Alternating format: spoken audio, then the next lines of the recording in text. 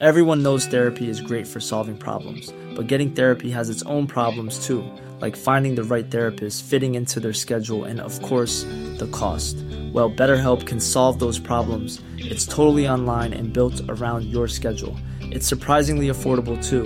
Connect with a credentialed therapist by phone, video, or online chat, all from the comfort of your home. Visit BetterHelp.com to learn more and save 10% on your first month. That's BetterHelp, H-E-L-P. Hey, it's Ryan Reynolds, and I'm here with Keith, co-star of my upcoming film, If, only in theaters May 17th. Do you want to tell people the big news? All right, I'll do it. Sign up now and you'll get unlimited for $15 a month and 6 months of Paramount Plus Essential Plan on us. MintMobile.com/switch. Upfront payment of $45 equivalent to $15 per month. Unlimited over 40 gigabytes per month. Face lower speeds. Videos at 480p. Active Mint customers by 531.24 get 6 months of Paramount Plus Essential Plan. Auto renews after 6 months. Offer ends May 31st, 2024. Separate Paramount Plus registration required. Terms and conditions apply if rated PG. Story time.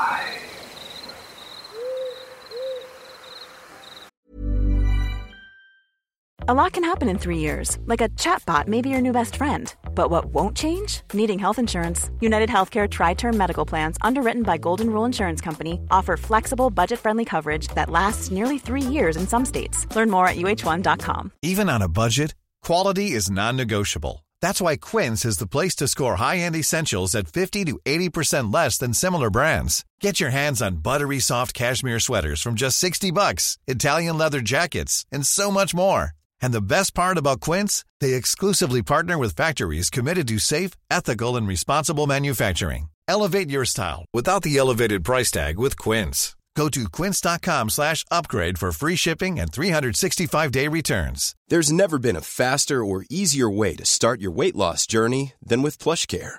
PlushCare accepts most insurance plans and gives you online access to board-certified physicians who can prescribe FDA-approved weight loss medications like Wegovy and Zepbound for those who qualify. Take charge of your health and speak with a board-certified physician about a weight loss plan that's right for you. Get started today at plushcare.com/weight loss. That's plushcare.com/weight loss. plushcare.com/weight loss. Everyone knows therapy is great for solving problems. But getting therapy has its own problems too, like finding the right therapist, fitting into their schedule, and of course, the cost. Well, BetterHelp can solve those problems. It's totally online and built around your schedule. It's surprisingly affordable too. Connect with a credentialed therapist by phone, video, or online chat, all from the comfort of your home. Visit BetterHelp.com to learn more and save 10% on your first month. That's BetterHelp, H-E-L-P. As a National Guard agent, I've seen my fair share of crises. But nothing could have prepared me for this. Our orders were clear: secure the classified government facility. Ensure no information leaks. Standard protocol for a security breach. Or so we thought. We arrived at the facility in Colorado, a nondescript concrete block hidden in the heart of the desert, under the cover of darkness. The main gate was busted open. Inside, it looked like a war zone. The place was ransacked, claw marks etched into the steel walls, blood splatters staining the white tile floors. But there was no sign of the perpetrators. No sign of life at all. As we delved deeper, we stumbled upon something straight out of a horror movie. The facility wasn't just a data center, it was a lab. A lab filled with cages, and in those cages, we found the unthinkable. There were creatures, grotesque, monstrous hybrids of humans and animals. Some were dead, victims of the breakout. But many cages were empty. They'd escaped. We soon learned what these creatures were: chimeras, born of illegal genetic experiments. Unholy fusions of man and beast. They were unlike anything we'd ever seen. They were intelligent, strong, and deadly. They were the security breach we were here to contain. The hunt was on. We tracked the chimeras through the sprawling facility, each encounter more deadly than the last.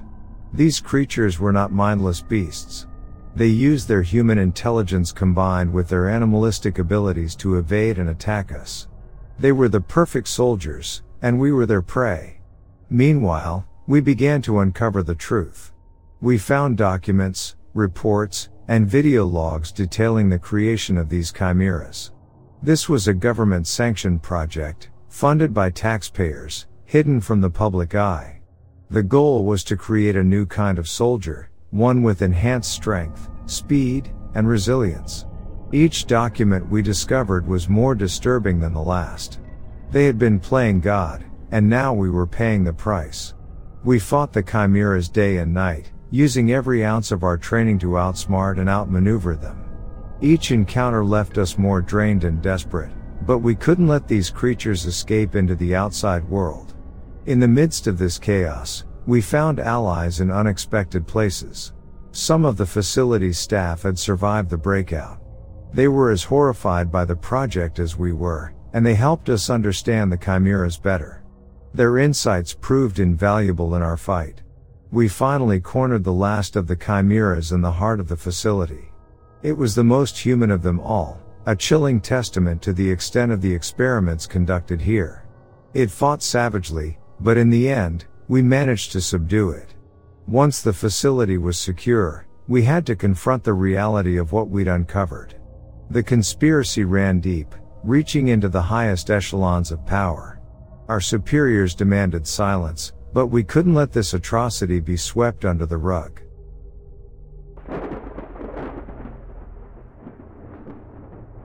August 1994. The month, year, and the memory are permanently etched into my mind.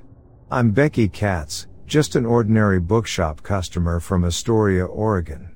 That day, my son and I had decided to take a break from the city noise and spend the day collecting mushrooms near the fish hatchery by Blind Slough, 18 miles away from Astoria off the Columbia River.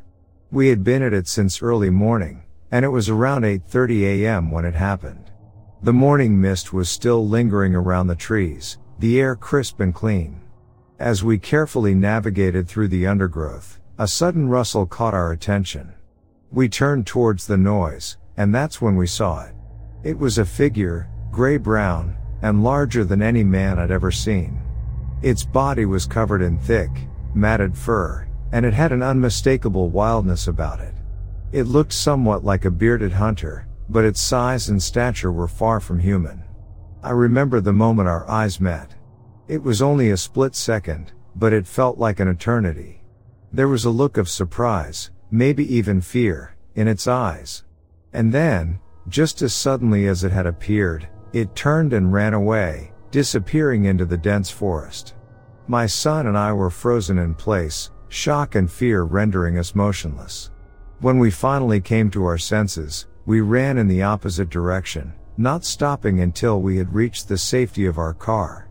As we drove back home, we kept replaying the incident over and over in our heads. We were both trying to make sense of what we had seen. After some discussion, we arrived at the only possible explanation that made sense. We had seen Bigfoot. I still remember the feeling of disbelief, the adrenaline rush, and the fear. But more than that, I remember the sense of awe and wonder. We had witnessed something extraordinary that day, something few people get to see in their lifetimes. Since that day, our mushroom collecting trips have been filled with a sense of anticipation and excitement. We never saw the creature again, but the memory of that day remains as vivid as ever. It was a reminder that there are still mysteries in this world, waiting to be discovered. And sometimes, those mysteries find you when you least expect them.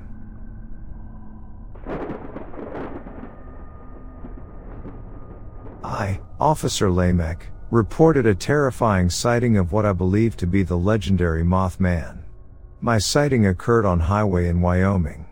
Suddenly, in front of me, right above a slow-moving car, was the figure of a man with his wings folded in across his back. The wings appeared to be leathery in texture, like a bat's, and were even pointed on the ends. A sort of sting protruded from the creature's belt line. I stopped my car and tried to get out when I saw the creature taking off in flight at an incredible speed. I would describe it as follows. It stood between 6 and 7 feet tall, had a wingspan over 14 feet wide from tip to tip, and large glowing red eyes. It flew at an angle towards the east. It made no noise other than a whooshing sound like air through its wings. It had claws on its feet, and something on its back looking like 2 cylinders. I reported my sighting to the local PD, where I was laughed at, ridiculed, and finally forced into early retirement for psychological reasons. I was told that if I reported another sighting of this kind, I would be brought up on charges of mental instability. It's interesting to note that I am extremely well respected within the community. I'm an upstanding member of society with no history of family or personal mental illness or alcoholism. I am very much a regular guy with a wife and kids. This has been one hard creature to research due to the reluctance of people involved in the case that are willing to talk about it. I immediately went and checked the area where I think I initially came across something, which was just a short distance away. The road on which I saw it circles around, comes back up on the top of itself in an oval-like shape, with gravel roads going out in different areas of the farm. We were not able to find anything, but even my son said he thinks he saw something by one of those houses. It's no longer there, but maybe even a garden plot that had been abandoned long ago. The land has been farmed for probably decades now before being converted into pasture land. The entire sighting lasted approximately 3 seconds from me seeing it while driving until it was fully gone. Since the sight was airborne from my recollection, it was extremely large, stood right next to a tree. I saw eyes shine, and the eyes were large as well, with what appeared to be claws on its feet. The creature had long hair or fur all over it. Most of it was covered by something that I said appeared like a cape or wings, even covering most of its body lengths. I couldn't tell if they were webbed, but they were definitely something attached to it, which we may have thought. I am 100% positive I saw this, and am actually very shaken up about it since I clearly have no explanation for it. My car stopped working immediately after the sighting, so I believe there's some sort of electrical interference occurring at the time. I believe it stood about 7 foot tall, dark in color, wings folded across its back, and extended like a stingray. My car stopped working after it took off into the air at an angle towards the eastern direction. But due to the electrical interference with my radio, which was turned off at the time of the sighting, which is also noted with other Mothman encounters, we were not able to find any evidence of anything. But we both believe I saw something and would like to help finding what I saw.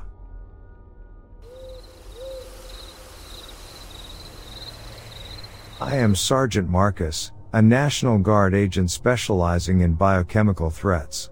When the call came in about a remote research facility in Montana that had gone dark, I was dispatched to investigate. I remember feeling a strange sense of apprehension as we boarded the chopper, the usual humdrum replaced by a tense silence. None of us had a clue about what we were walking into. The facility was located in a desolate part of Nevada, a blip of concrete and steel in the midst of arid nothingness. We landed just as the sun began to set, bathing the facility in an eerie, foreboding glow. We made our way in, weapons drawn, nerves on edge. The silence was deafening. The complex was a labyrinth of corridors and rooms, all eerily deserted. It was as if the facility's staff had vanished into thin air. We made our way to the central lab, where we found the cause of the radio silence. The room was in complete disarray, papers scattered, lab equipment overturned, and at its center, a swirling vortex of energy that pulsed with a sickly light. It was a portal, unlike anything I'd ever seen. A low growl echoed through the room, and a creature unlike any I had ever seen emerged from the portal. It was grotesque, its form defying the laws of nature. Its eyes glowed a malevolent red, and saliva dripped from its gnarled, sharp-toothed mouth. It roared, a sound that shook the very foundations of the facility, and charged at us. We opened fire, bullets tearing into the creature, but it seemed unfazed. More creatures followed, each more horrifying than the last. The facility became a battlefield, the air filled with the sounds of gunfire and the roars of the monstrous beings. But we held our ground, fighting tooth and nail against an enemy we barely understood. In the midst of the chaos, our tech specialist, Private Thompson, worked feverishly to reverse engineer the portal. Sweat poured down his face as he manipulated the alien tech, trying to find a way to close the portal. I covered him, bullets flying from my weapon, each shot taking down a creature. Time seemed to stretch, each second an eternity. Finally, Thompson shouted, "I've got it." He hit a button, and the portal began to shrink. The creatures roared in defiance, their hideous faces twisted in rage. But it was too late. The portal collapsed in on itself, leaving nothing but the cold, harsh fluorescent lights of the lab. We were battered and bruised, but alive.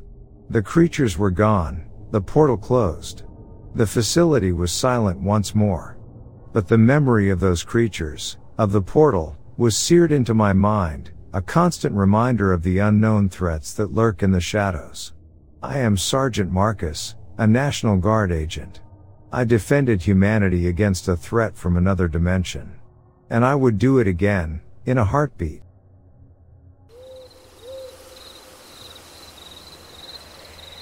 I serve as a park ranger at a park that seems to have far more playground than actual park.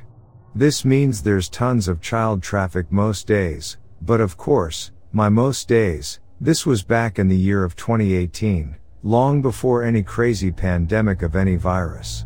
There was even more on the weekends and on days that school was out. I'm older now, so my kids are grown and gone. So, I enjoy my job when I got to see kids nearly every day. They didn't really seem to notice me, though. I just kind of blended into the background. Which is why it caught my attention one day, when on a very busy weekend, there was a little girl at the far end of the park that was smiling and waving at me. I looked around to make sure she wasn't waving to a friend or a parent or something, but no, she was looking straight at me and waving. I smiled and went back kind of chuckling to myself since most of these kids don't pay me any mind. My mood seemed lighter for the rest of the day after that. The following day, which was Sunday, there was just as much of a population of kids at the playground. They were all scattered about, and I remember, to my surprise, there was that same little girl that had waved at me the day prior. She waved and smiled just as enthusiastically. My heart melted and I waved back. After all the stuff I saw in various areas of law enforcement spanned over the years, things like that restored my faith in humanity. I got 2 days off and came back on a Wednesday, making my rounds as usual. There were some kids, just not as many, a very common feat during the weekend and weekday. But I came back to that one playground and there was that same little girl smiling. She was always wearing that same outfit and she was standing in the exact same spot. That's when I began to feel differently and even felt an open pit in my stomach. So I smiled and waved back to her when I noticed that she never stopped smiling or waving. The only thing that seemed to have changed is that she was smiling bigger than the very first time that I saw her, and maybe she seemed more thin. She was near back to a cluster of bushes that seemed to be right next to the general area but were actually a bit further back. I decided to approach her to see what the real issue was, and as I did, I was hit with a horrifying odor. The stench of death and rotting flesh. There's a rope that was tied around her neck and her left arm in such a way that she would stand upright and have her arm raised slightly when the bush swayed in the breeze. She looked like she was waving. Without getting into any gruesome details, she had been horribly mutilated to show that she was smiling and waving again. Since I dealt with children, this made me disgusted. I got very dizzy and I had to sit down. How was I the only one who had seen her since Saturday? I immediately called out and filed a report. Even my superiors thought my story was strange and even suspicious because they too wondered how I was the only one who had seen her. I wish I had a better explanation, and I feel like there were 2 deaths during the whole situation, hers and my faith in people.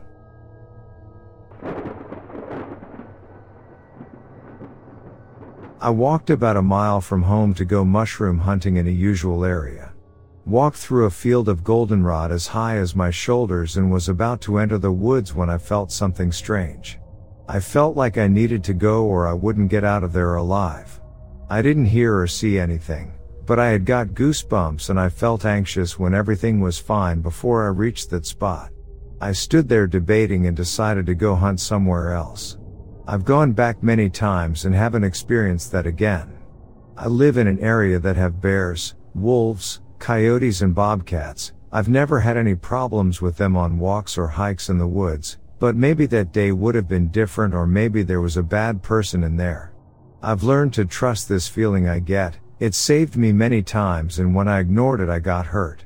Whatever was in there, I did the right thing in not going in.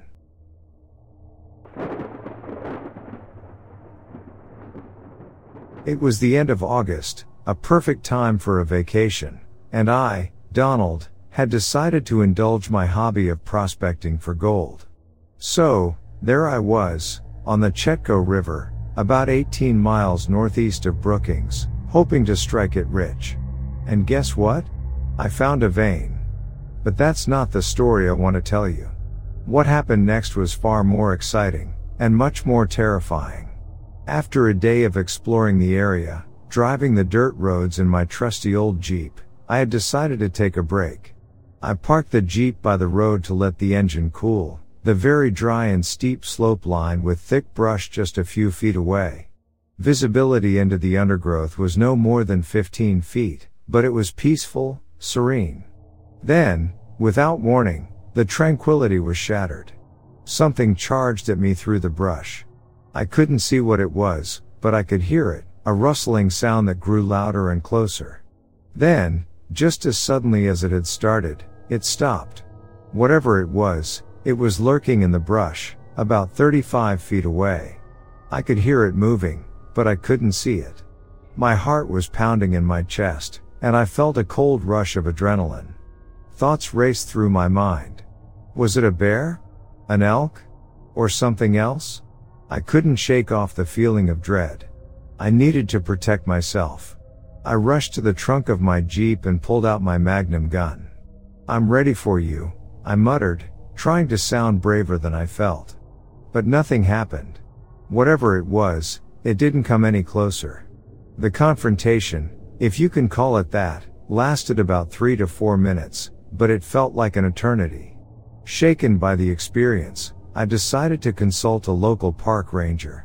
A friend had introduced me to Ranger Ben, a grizzled veteran who knew the area like the back of his hand. We discussed the possibility of another animal, bear, elk, or even a cougar. But Ben wasn't so sure. "You know," he said, leaning back in his chair, "there are stories around these parts. Stories about a creature living deep in the woods. Some call it Bigfoot." I scoffed at the idea. But deep down, the unease lingered. Was it possible? Had I had a confrontation with Bigfoot? I guess I'll never know. But one thing's for sure, that vacation was one I'll never forget.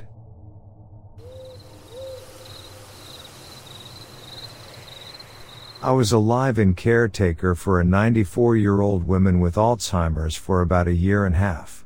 She had moved into her daughter's home deep in the woods of middle of nowhere, Washington. Marie was prone to say weird things, like that her sister deceased, mother, deceased, and husband, deceased, were in the house or outside regularly. I had been working with dementia patients for a few years by this point, so it never bothered me. Marie was terrified of the woods. She would tell me about how there's dangerous animals out there and I could get lost easily, so I must always stay inside. She was also worried about her mother and husband having to travel through them. Again, this wasn't worrisome behavior given her health condition. I had been working with her for about 6 or 7 months when I would start waking up to her walking down the halls in the middle of the night. Sundowning is fairly normal for people with Alzheimer's, so again I wasn't troubled by this, but she started going to a specific window and giggling. Like she was interacting with someone outside the window. When asked what she was doing, she'd say, "My mother is out there." Kind of weird, but there's a different perception in her world now. One night in dead of winter, her daughter and I are awoken to the blaring of the house's alarm system. The daughter and I checked the doors and windows, none of which seemed to be disturbed or unlocked. The only thing missing is Marie. She is nowhere in the house. Panicked, I rush outside to find her while the daughter continues to search the house. No tracks anywhere, No disturbed snow, nothing.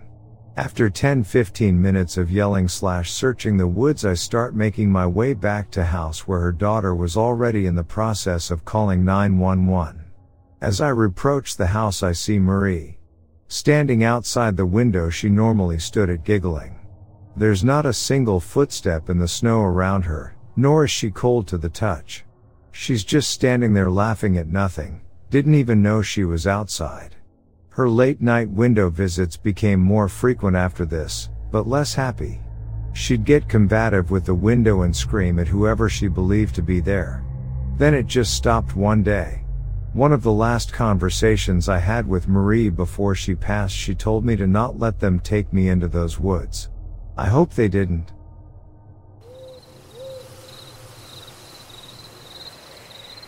Unfortunately, it's hard to explain. I was hiking down a trail with my dog in remote northern Wisconsin, when I just got a weird feeling. At the exact same time, the hackles on my dog went straight up and he began acting really anxious. About the same time, I came into a clearing in the woods, and got hit with what I can only describe as a sound wave. It was like someone was blasting a subwoofer right next to me, but there was nothing around. The nearest road was maybe a mile away. Something told me to get the f out of there. So I quickly turned around and hiked as quickly as possible the rest of the way back. I didn't hear that bass sound after I left the clearing, but I still felt like something was following me.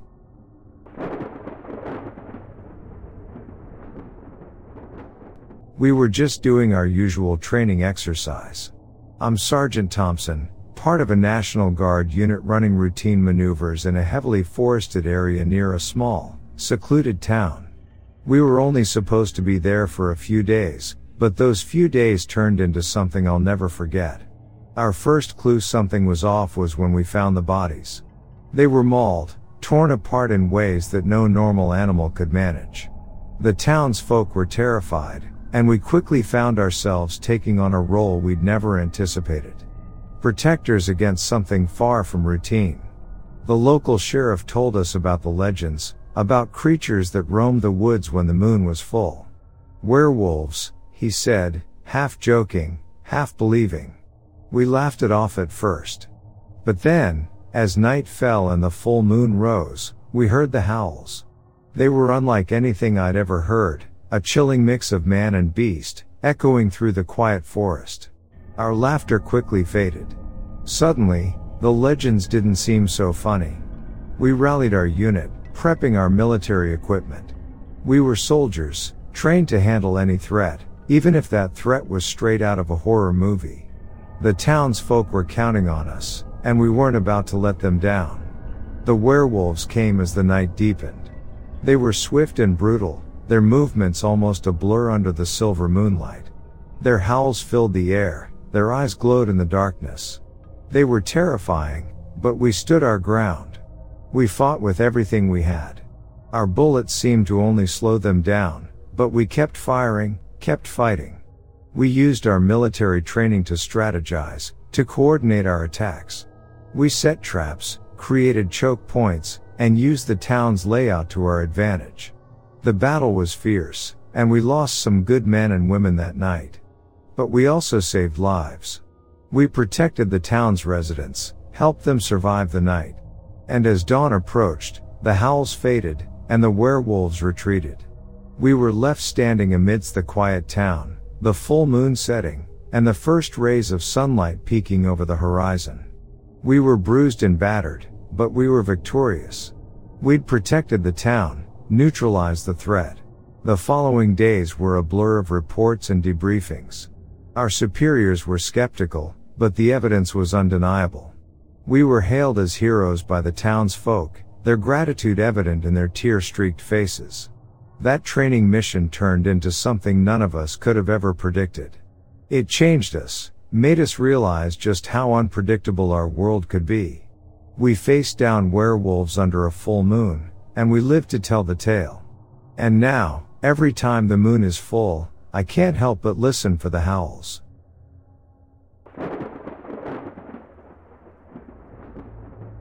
There's a certain charm to living in the desert boonies, a charm that's often lost on those who've never experienced the vast emptiness, the silence, and the solitude it offers. My girlfriend lived out there, in a small house surrounded by an endless expanse of sand and shrubs. I'd often spend nights with her, enjoying the peace that the desert night brought. But there was a catch to living in such seclusion. Her house was near a state penitentiary, a place notorious for its frequent escapees. This was back in the day, long before cell phones and digital alerts became commonplace. So, the only way the authorities would inform us about a prison break was through police helicopters flying overhead, blaring messages from megaphones. I remember one night distinctly. The desert was quiet, the sky was clear, and we had just drifted off to sleep when we were abruptly awakened by a deafening roar. A police helicopter was flying over our house, its searchlight piercing through the darkness, and a voice was screaming at us from the sky. "Attention! Attention! An inmate has escaped from the state penitentiary. Please stay indoors and make sure all your doors and windows are locked."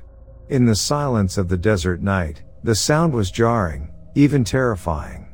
We bolted out of bed, hearts pounding in our chests, and ran around the house, checking all the locks and windows, ensuring they were secure. The helicopter continued its rounds, the voice echoed in the desert, repeating its warning. We huddled together in the living room, waiting for the commotion to die down, waiting for the silence to return. Those were good times, in their own strange way. They were times that tested our courage, times that broke the monotony of our desert life, times that brought us closer together. We were never in any real danger, but the adrenaline, the fear, the excitement, they all made our life out there in the desert boonies a little more thrilling, a little more adventurous. And looking back, I wouldn't have had it any other way.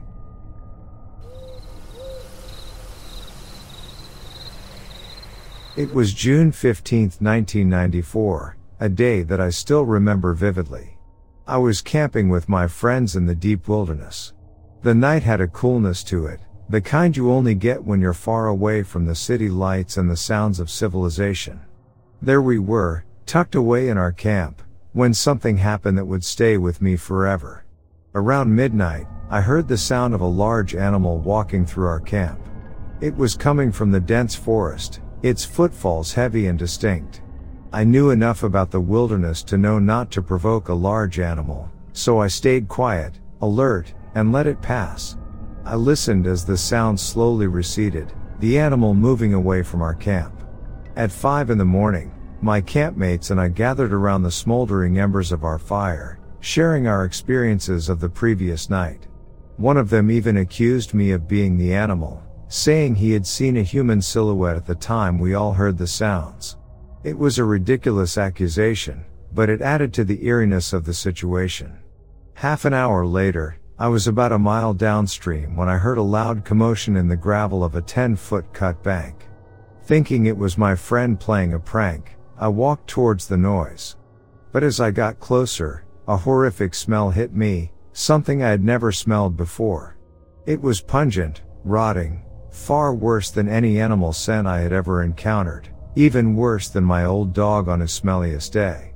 I picked up a few rocks and threw them towards the source of the sound, hoping to scare off whatever was there. But nothing moved, nothing ran off like a normal animal would.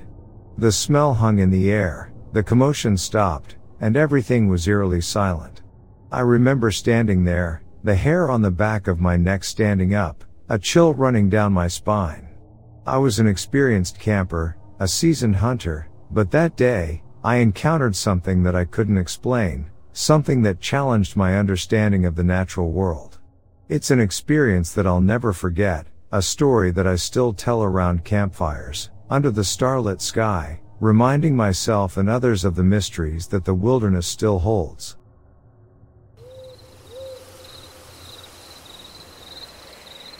I've always had an affinity for the cold, which is why I sleep with the windows open, even in winter. My apartment is nestled high enough, about 3 stories off the ground, ensuring that the chill winds are my only nocturnal visitors.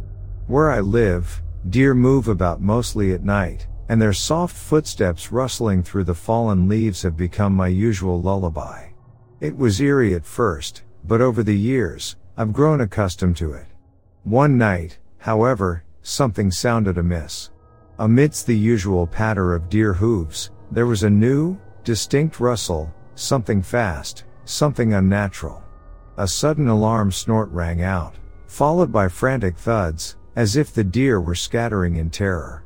Then came the barking, a cacophony of distress calls, and sounds of dragging and snorting that sent shivers down my spine. Underneath my blanket, my palms were sweaty, my heartbeat echoing in my ears. I was paralyzed with fear, my mind conjuring up images of unknown horrors lurking beneath my window. The noises eventually faded into an eerie silence, and I mustered the courage to close the windows, barricading myself from the ominous unknown. Sleep came hesitantly, the echoes of the night's terror still fresh in my ears. When dawn broke, I ventured outside. There was little evidence of the nocturnal chaos, just some fresh dirt, displaced in the deer's frantic escape. But that night taught me some valuable lessons, ones that will forever resonate with me. Never venture into the woods without a lamp and a gun. And if you must, never go alone. The woods have their secrets, secrets that are best left undiscovered in the dead of the night.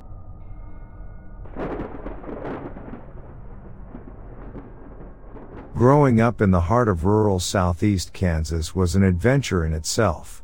My childhood was filled with the thrill of exploring the great outdoors, traversing the tallgrass prairies, and adventuring into the unknown with my friends. Our ages ranged from 10 to 14, and our ventures were led by youthful curiosity, armed only with pellet and BB guns, and maybe a knife for good measure. On one such adventure, we set out after dusk towards a shallow creek that meandered through a small forest about a mile from my best friend's house. The thrill of the nocturnal expedition had us buzzing with excitement, but that excitement was soon replaced with an Hey, it's Paige DeSorbo from Giggly Squad. High quality fashion without the price tag. Say hello to Quince. I'm snagging high-end essentials like cozy cashmere sweaters, sleek leather jackets, fine jewelry, and so much more. With Quince being 50 to 80% less than similar brands. And they partner with factories that prioritize safe, ethical, and responsible manufacturing. I love that. Luxury quality within reach. Go to quince.com/style to get free shipping and 365-day returns on your next order. Quince.com/style. Planning for your next trip? Elevate your travel style with Quince. Quince has all the jet-setting essentials you'll want for your next getaway, like European linen, premium luggage options, buttery soft Italian leather bags, and so much more. And is all priced at 50 to 80% less than similar brands. Plus, Quince only works with factories that use safe and ethical manufacturing practices. Pack your bags with high-quality essentials you'll be wearing for vacations to come with Quince. Go to quince.com/pack for free shipping and 365-day returns. Unnerving sensation. The deeper we ventured into the woods, the more we felt an eerie sense of being watched. An inexplicable feeling that something was trailing us, hidden in the inky blackness of the night. Despite our efforts, we couldn't spot what was triggering our primal instincts. A sense of dread washed over us, and instinctively we huddled together, facing outward, each one of us on high alert. Deciding that we had had enough of the woods for the night, we bolted out of the forest, our feet crunching the dried leaves, hearts pounding. As we emerged into the tallgrass prairie that led back to the house, I dared to glance back at the tree line. There, I caught a glimpse of what seemed like a mountain lion's tail disappearing into a bush. The sight sent a shiver down my spine, and I quickly urged my friends to stay close as we made our way back home. Once safe, we confided in my friend's father, who worked for the local Parks and Rec department and was well acquainted with the fish and game personnel. Officially, we were told that there were no big cats in southeast Kansas. However, he shared that there had been some whispers about a potentially untracked male mountain lion in the area. From that day onwards, our adventures held a hint of trepidation, a constant reminder of the wild and unpredictable nature of the world we so eagerly sought to explore.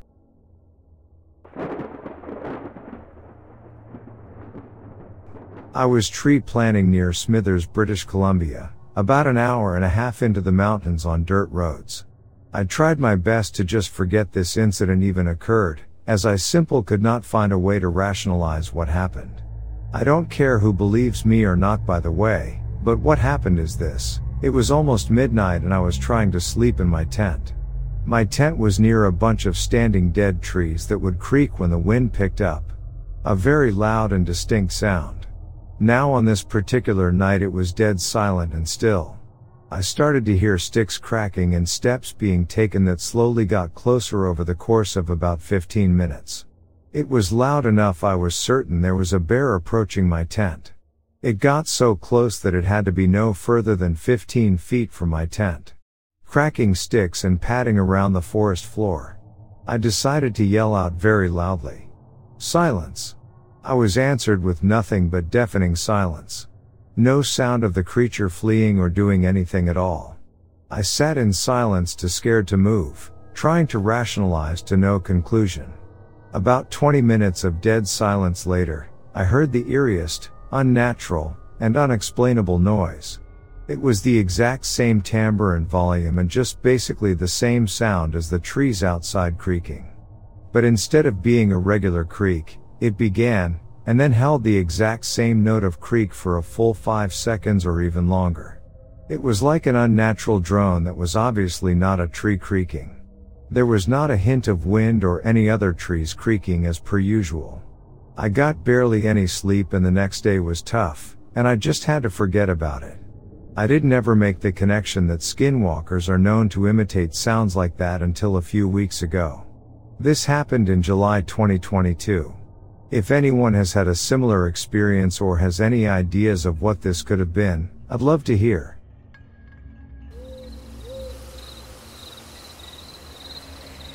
My childhood memories of growing up in the rugged heart of Appalachia, some 45 miles away from the nearest semblance of civilization, are as vivid as yesterday. One such memory that still sends a chill down my spine happened when I was 8 years old, during a freezing winter night. Dad and I were huddled on the couch, the soft glow from the TV illuminating our living room. We were engrossed in an episode of Sightings, a spine-chilling 90s show that featured alien encounters. The storylines were eerie enough to scare the living daylights out of me, and that particular night, the universe decided to up the ante. As we sat absorbed in the show, a sudden knock-knock on the window cut through the silence of our isolated home. The pitch-black world outside our window was a stark contrast to our lit living room, an unsettling thought that whatever was out there could see us while we were blinded to it. My dad, ever the protector, instructed me to stay put with the telephone by my side. With a mag light in his hand, he ventured out into the bone-chilling cold to investigate. He locked the door behind him, leaving me with explicit instructions to call the police if he didn't return in 5 minutes. As the door clicked shut, fear gripped me tighter. When he returned, his face wore an odd expression, but he brushed it off, suggesting it must have been an animal. Yet, his following actions betrayed his nonchalant explanation. He picked up our long-corded telephone and dialed his best friend, requesting him to come up and investigate. Thinking I was engrossed in the TV, he retreated to another room, but I was far from distracted. I heard him say, his voice barely above a whisper, "I'm telling you, there was a knock like someone was knocking on the window to be let in, but there were no footprints." I'm in my late 30s now, but the memory of that night, the knocking, the darkness, and my dad's hushed conversation, still sends shivers down my spine. The mystery of who or what knocked on our window that snowy night in the isolated expanse of Appalachia remains unsolved. And perhaps, it's better that way.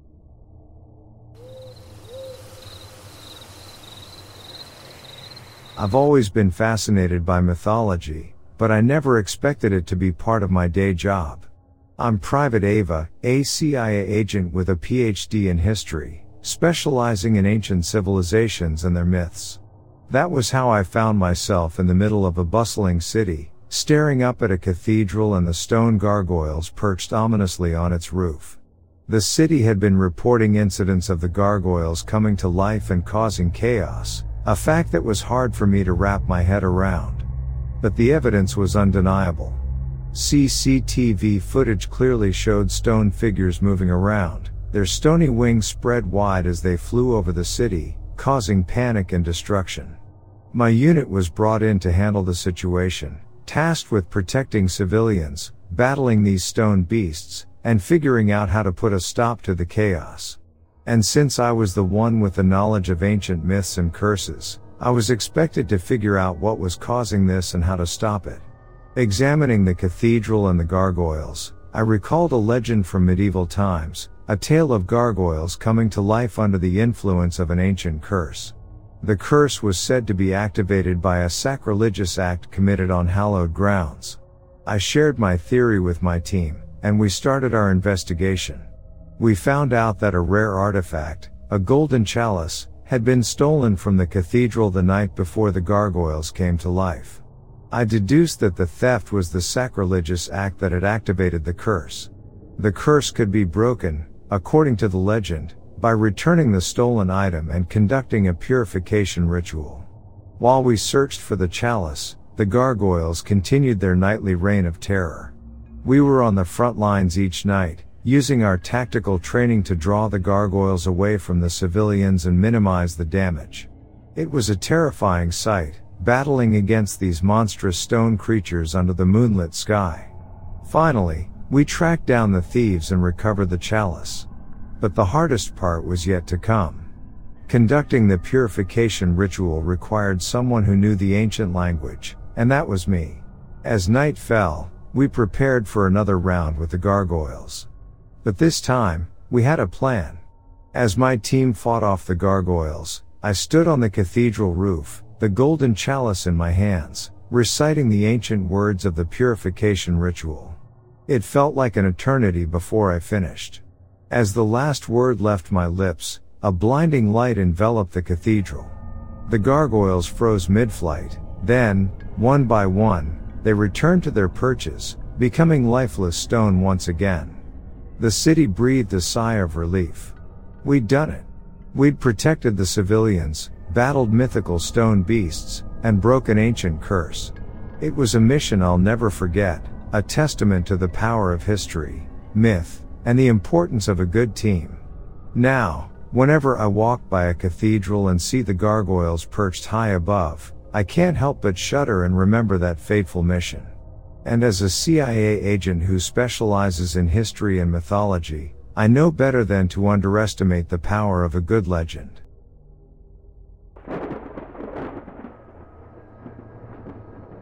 I was 10 years old in 1972 or 1973, just a kid with a whole lot of chores, one of which was to check the mailbox. Our mailbox was a bit of a walk from the house, and Gracie, my mother's dachshund, loved to accompany me on these little adventures. It was a summer afternoon, and Gracie and I were on our way to the mailbox when we noticed a coyote lying beside it. As we got closer, the coyote started jumping around, as though it wanted to play. Gracie, ever the sociable one, started yapping excitedly and wagging her tail. I scooped her up and rushed back home, heart pounding in my chest. The following day, it was the same scene. The coyote was there, seemingly waiting for us, and it began its playful jumping routine as we approached. On the third day, I got complacent. I wasn't paying as much attention as I should have been, and Gracie saw her opportunity. She bolted from my grasp and ran towards the coyote. Two larger coyotes emerged from the high grass and carried her off before I could react. I was left standing there, helpless. A few days later, I was heading to check the mail again. Life continued, even if your heart was breaking. That's how things were back then. I was shocked to see the same coyote sitting in the same spot. As I got closer, it started jumping around as if it wanted to play. This time, it wanted to play with me. I remember moving from the city a few months before this incident. Gracie would always jump up to go with me anytime I went outside. My grandmother, till the day she died, believed that Gracie took those walks to protect me. I guess, in her own way, She did. She taught me the harsh realities of life in the wild, a lesson I'd carry with me for the rest of my life.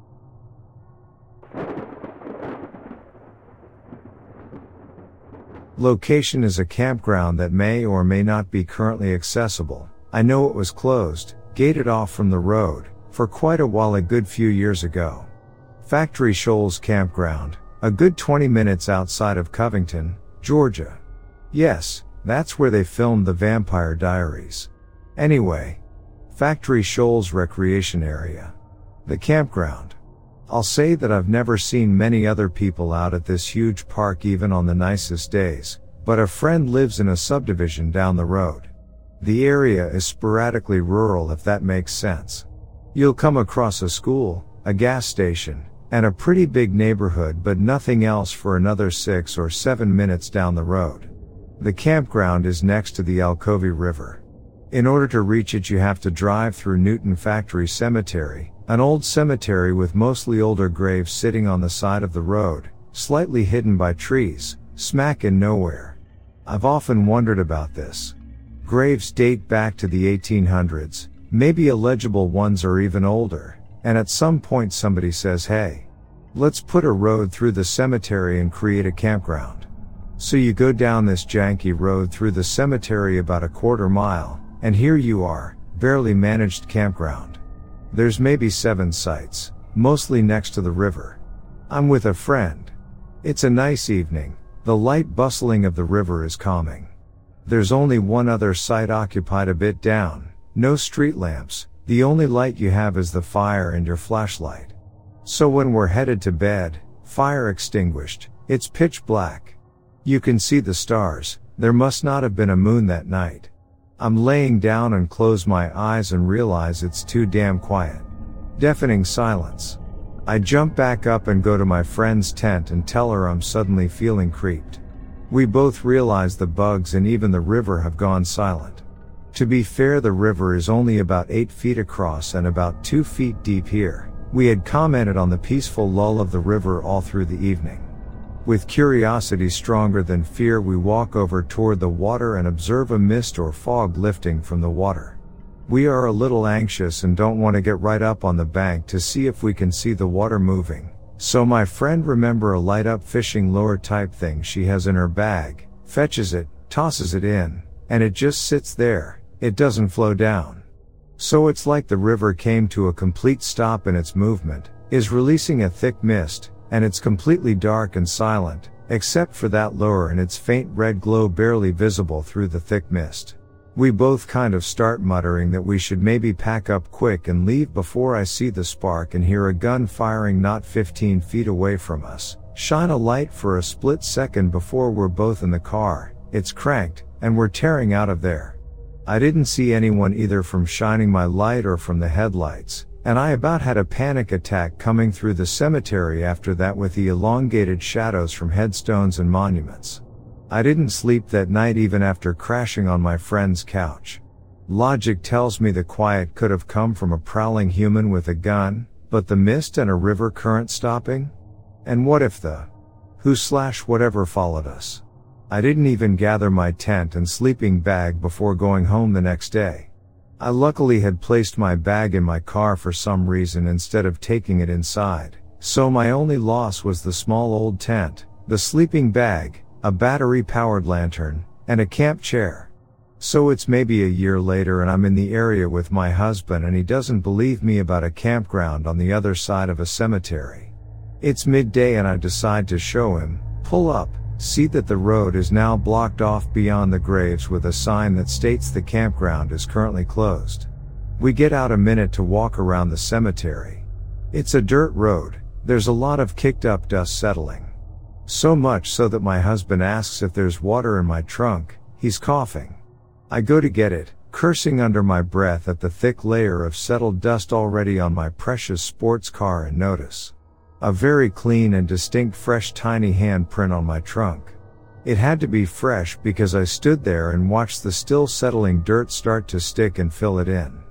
We'd never made it more than a few feet from the car, there's nobody else out there. Again, we book it out of there. I know there's a legend about parking cars on hills in certain areas at night and you'll find little hand prints on the back and your car will have moved. My car didn't move, but those were legit fresh little hand prints. I'm not sure if the cemetery brings playful souls, the entire area holds onto some type of energy, or there's just some incredibly sneaky people that hang out in minimally trafficked woods and back roads. I'll reiterate that this is part of a park, a recreational area that has grills and picnic tables about 3 minutes down the road, and I never saw anyone there the few times I visited aside from my friend, husband, or the other tent I saw further down the river when we tried to camp. I've never gone back. I've been to other places in Newton Company, though, that give off similar vibes. The Alcovy Trestle. Gaither Plantation. A random church smack dab in the middle of the woods. That creepy old gas station. That's the story.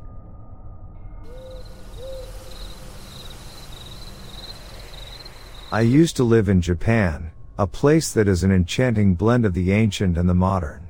A friend and I decided to take a trip to the mountains, a respite from the bustling city life.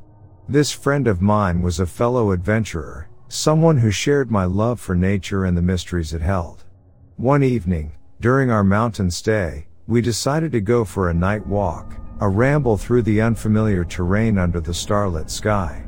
The mountains were a maze of paths and trails, each leading to something new and unexplored.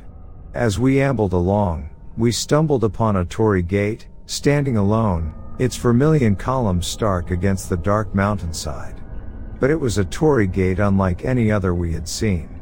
Instead of leading to a shrine or temple, as they usually do, this one was met with an impassable rock face. It was an enigma, a puzzle that the mountains had thrown our way. Torii gates are symbolic passageways in Shintoism, marking the transition from the profane to the sacred. But what sacredness could a rock face hold? In our shared confusion, we both looked up at the sky, as if seeking answers from the cosmos. And that's when we saw it. A great multicolored light, hovering just above us, close enough to touch yet ethereal in its beauty. It was like a celestial gas, shimmering in the full spectrum of colors, casting an otherworldly glow on the torii and the rock face. Then, as suddenly as it had appeared, it disappeared, leaving behind a sky full of stars and two awestruck observers. We stood there, staring at the place where the light had been, a sense of something incredibly significant settling over us. We felt changed, though we couldn't pinpoint exactly how. It was a very odd feeling, like we had touched something beyond our comprehension. Neither of us knew what had happened that night, under the shadow of the torii and the glow of the mysterious light. Yet, it remains one of my most unforgettable experiences, a tale of the mountains that I carry in my heart.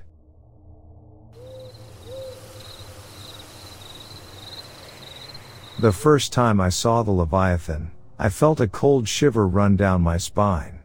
I'm Agent Walker, a combat diver with the U.S. Coast Guard. I've faced plenty of challenges in the deep sea, but this was something else.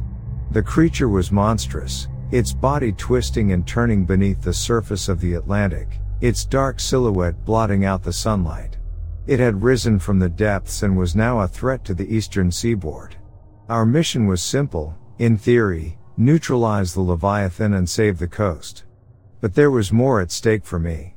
I was forced to confront my own fears, my own demons. You see, I have a past that not many know about, a past shrouded in mystery and filled with creatures of the deep. I've always felt a strange connection with the ocean and its inhabitants, an affinity that was both a blessing and a curse. As our unit prepared for the confrontation, I found myself staring into the inky depths, my heart pounding in my chest. I felt a strange kinship with the beast. Just like me, it was a creature of the deep, brought to the surface against its will, feared and misunderstood. The plan was daring. We had to get close enough to the Leviathan to inject it with a powerful sedative, allowing us to steer it back into the deep ocean where it belonged. The task fell to me, the combat diver. I was to swim up to the creature, avoid its wrath, and complete the mission. As I plunged into the cold water, My past flashed before my eyes. The memories, the fears, the secrets. They all came crashing down. But I pushed them aside, focused on the task at hand. I swam towards the Leviathan, my heart hammering in my chest. The creature was even more magnificent up close.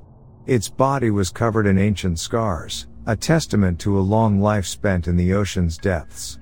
Its eyes were filled with a strange intelligence, a silent plea. I could feel its confusion, its fear. It was not the monster we made it out to be. It was just lost, scared. Summoning all my courage, I swam up to it, the syringe in my hand. I plunged it into the creature, and for a moment, our eyes met. There was an understanding there, a silent agreement. It knew what I was trying to do. And then, it began to descend, its massive body sinking into the darkness. The mission was a success. The Leviathan was back where it belonged, and the eastern seaboard was safe. But more than that, I had confronted my own past, faced my fears. I was not just a combat diver, but a man with a deep connection to the ocean and its creatures. And that connection, that understanding, had saved us all.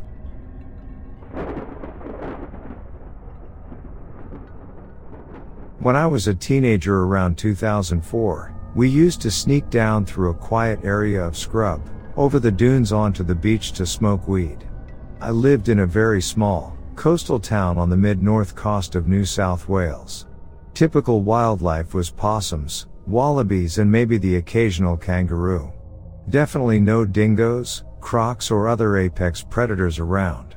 One night as we quietly made our way down the path, we noticed a shuffling, rustling sound in the undergrowth near the path. We stopped moving, and the sound seemed to stop as well. There was absolutely zero light except from some houses in the distance and the moon. After a brief pause we decided to keep moving. We heard the rustling sound again and this time noticed some bushes moving. We stopped and my friend whispered, "Holy shit, did anyone else see the trees move?" I whispered back, "I only saw the bushes move." We stood there frozen for a few beats. In my head I was weighing up the option to either continue on the path or leg it back home. We took a few more steps forward when we heard the sound like leaves crunching underfoot. At this point I reached out and grabbed my friend's hand, thinking maybe we were being followed by someone. It was right then I noticed I could smell something awful. "What the F is that smell?" my mate whispered. His voice came out so small it frightened me even more. We stood there for so long, but probably only a minute or two, until we heard a low groan/growl sound coming from a few meters away. Now brushtail possums are quite common to the area, and are known to make a kind of grunting/coughing sound, but they are, from the ones I've ever heard, distinctly higher pitched and more chirpy sounding than what we heard. This was a low and more sonorous sound, kind of like with some strange catching tsch sounds at the end. Needless to say we wordlessly booked it straight back up the path the way we came. It sounded to me like a huge commotion of leaves crunching and branches shaking and crashing behind us as we ran, but reflecting on it with my adult hindsight, it definitely could have been us making all that noise. We never went back to that spot again, and would bring it up from time to time, trying to speculate what could have followed us that night. Our best theories were that it was just a bloody big possum or a person trying to scare us. The biggest issues we would argue over was why would a possum follow us, let alone down on the ground, although my mate says he saw the tree branches move as well, and if it was a person, how did they make that sound? And what was the smell? And why didn't we hear any footfall? Maybe it was just a coincidence of events? A person following us, a nearby possum growling, and a nearby dead animal stink wafting over at just the right moment. It still makes me shiver to think about it now.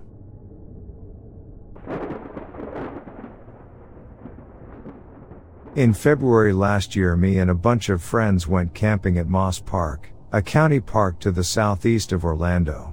This county park is on a forested island with two large lakes to the east and west, and two extensive nature preserves to the north and south. We were just hanging around the campfire drinking beers and smoking pot. Around 11 p.m., me and 3 of the friends decided to go for a walk into the nature preserve to the south. Our destination was a dock on a pond/cove of the large lake to the west. I normally am not the type to go walking around in the woods in the dark.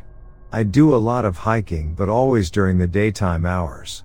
I guess being slightly inebriated and with friends made me braver than usual, so we went trekking off into the woods in the dark with nothing but a flashlight to protect us.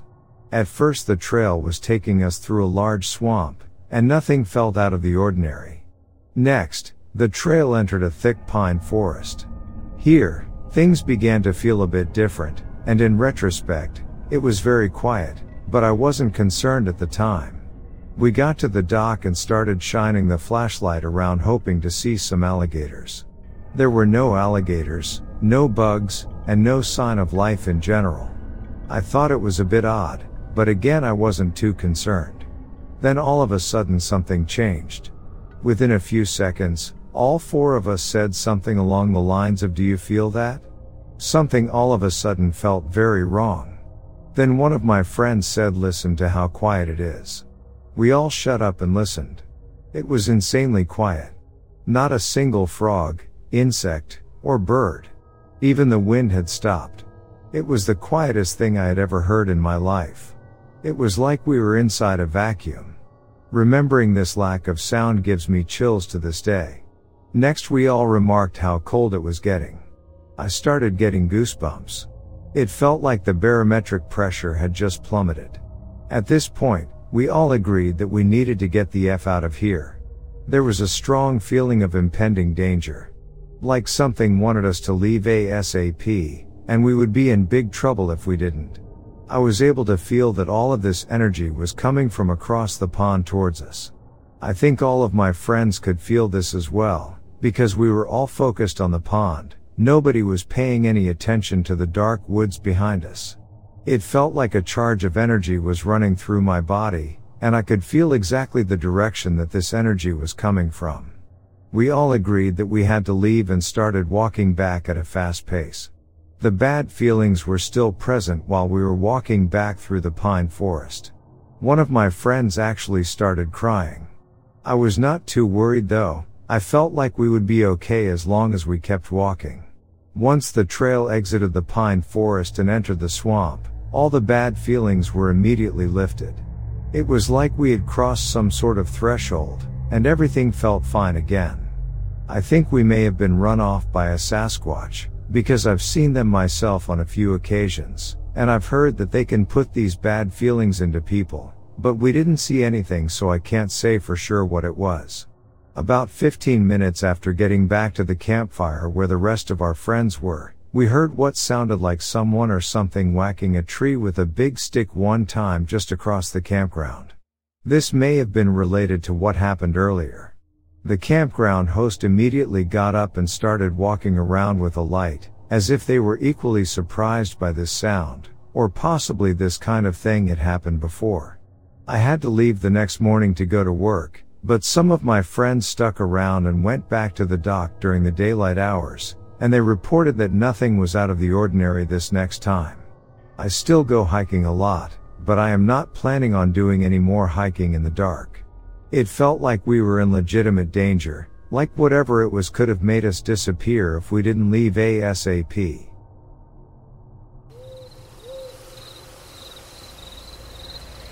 So, little bit of background, I am from Spain, with family from Italy. This story is 100% true. Me, my dad and my brother are all 3 familiar with camping, nature, etc. We don't get scared easily and we aren't really superstitious or whatever. Also, excuse me for any grammatical errors I might make in this. English is not my first language. Now the story. This happened in 2010, I believe. I was 8 years old then and we were on summer vacation in Italy, in the region of Tuscany, where some of our family is from. We, brother, dad and me, were hiking in the country, far away from any towns or any other form of big civilization. We were not very familiar with this route though. All of a sudden, we stumble across what looks like an abandoned Tuscan farmhouse. Not very big though. We all look around and yell asking whether there was someone. It looked very abandoned, the door was missing, plants all growing over the place. Safe to say, no one lived there. So, since we love adventure, and it didn't seem like a bad plan to do with 2 children, we decide to take a look at the place. As we are going to enter the house, out of nowhere comes a barn owl flying out of the house. It was dark in there. So we had a quick scare, but nothing too bad. It's just an owl, right? Now we enter the house and we just find the typical stuff you would imagine to find when you're in an abandoned house. Cutlery and plates on the ground, a candle, some old paintings, nothing really valuable though. Now we see an old wooden ladder that leads up to a hole in the ceiling. It was not a very big hole, my father couldn't fit. To give you an idea, he is like 6 feet 2, and so since I was the oldest of the 2 kids, I would go up and tell them what I saw upstairs. Now I went up the ladder and got in a room, where I could see barely because the windows were covered with wood boards. So I could make out some stuff by a few sunrays that would get in through the gaps. I could see graffiti signs, typical for an abandoned house, right?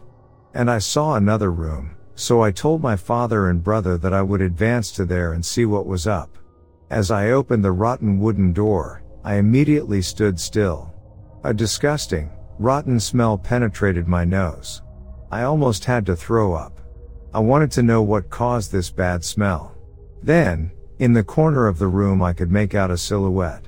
I got closer to investigate what it could be and I could barely make out that it was the lifeless body of a dog, a big dog.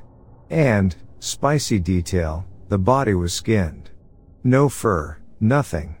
Just pure rotting flesh in the shape of a big dog. I don't remember how long I just stood there, frozen.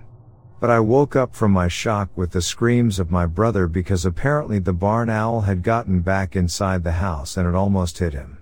So my dad yelled at me to come back and I gladly obeyed.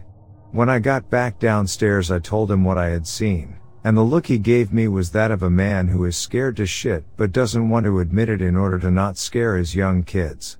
He just got close to my ear and whispered to run. We ran out of that place and never got back or even close to the route leading to it.